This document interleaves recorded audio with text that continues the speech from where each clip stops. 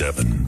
Joburg's hottest breakfast show. And it's ready to go. Let's do not the headline news. Simon, what you got for us? Oh, I thought I'd get the morning off. Yeah. Sorry. Did you see his face? He started doing the Mexican wave when was it went so off. excited. Honestly. I was like, There's something seriously wrong with you, honestly. Coming from you. Today's Restless Legs Awareness Day. Oh. Pretty amazing. I didn't know I had restless legs until I tried to sit through Eskom's press conference last week Sunday.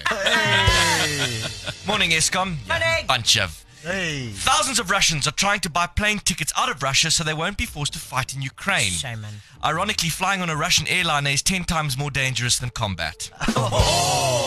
And today is International Day of Sign Languages. Sign language, of course, was invented in 1959 by an irate four-ways driver. Joburg's hottest breakfast show. Weekdays 6 to 9 on Hot 1027.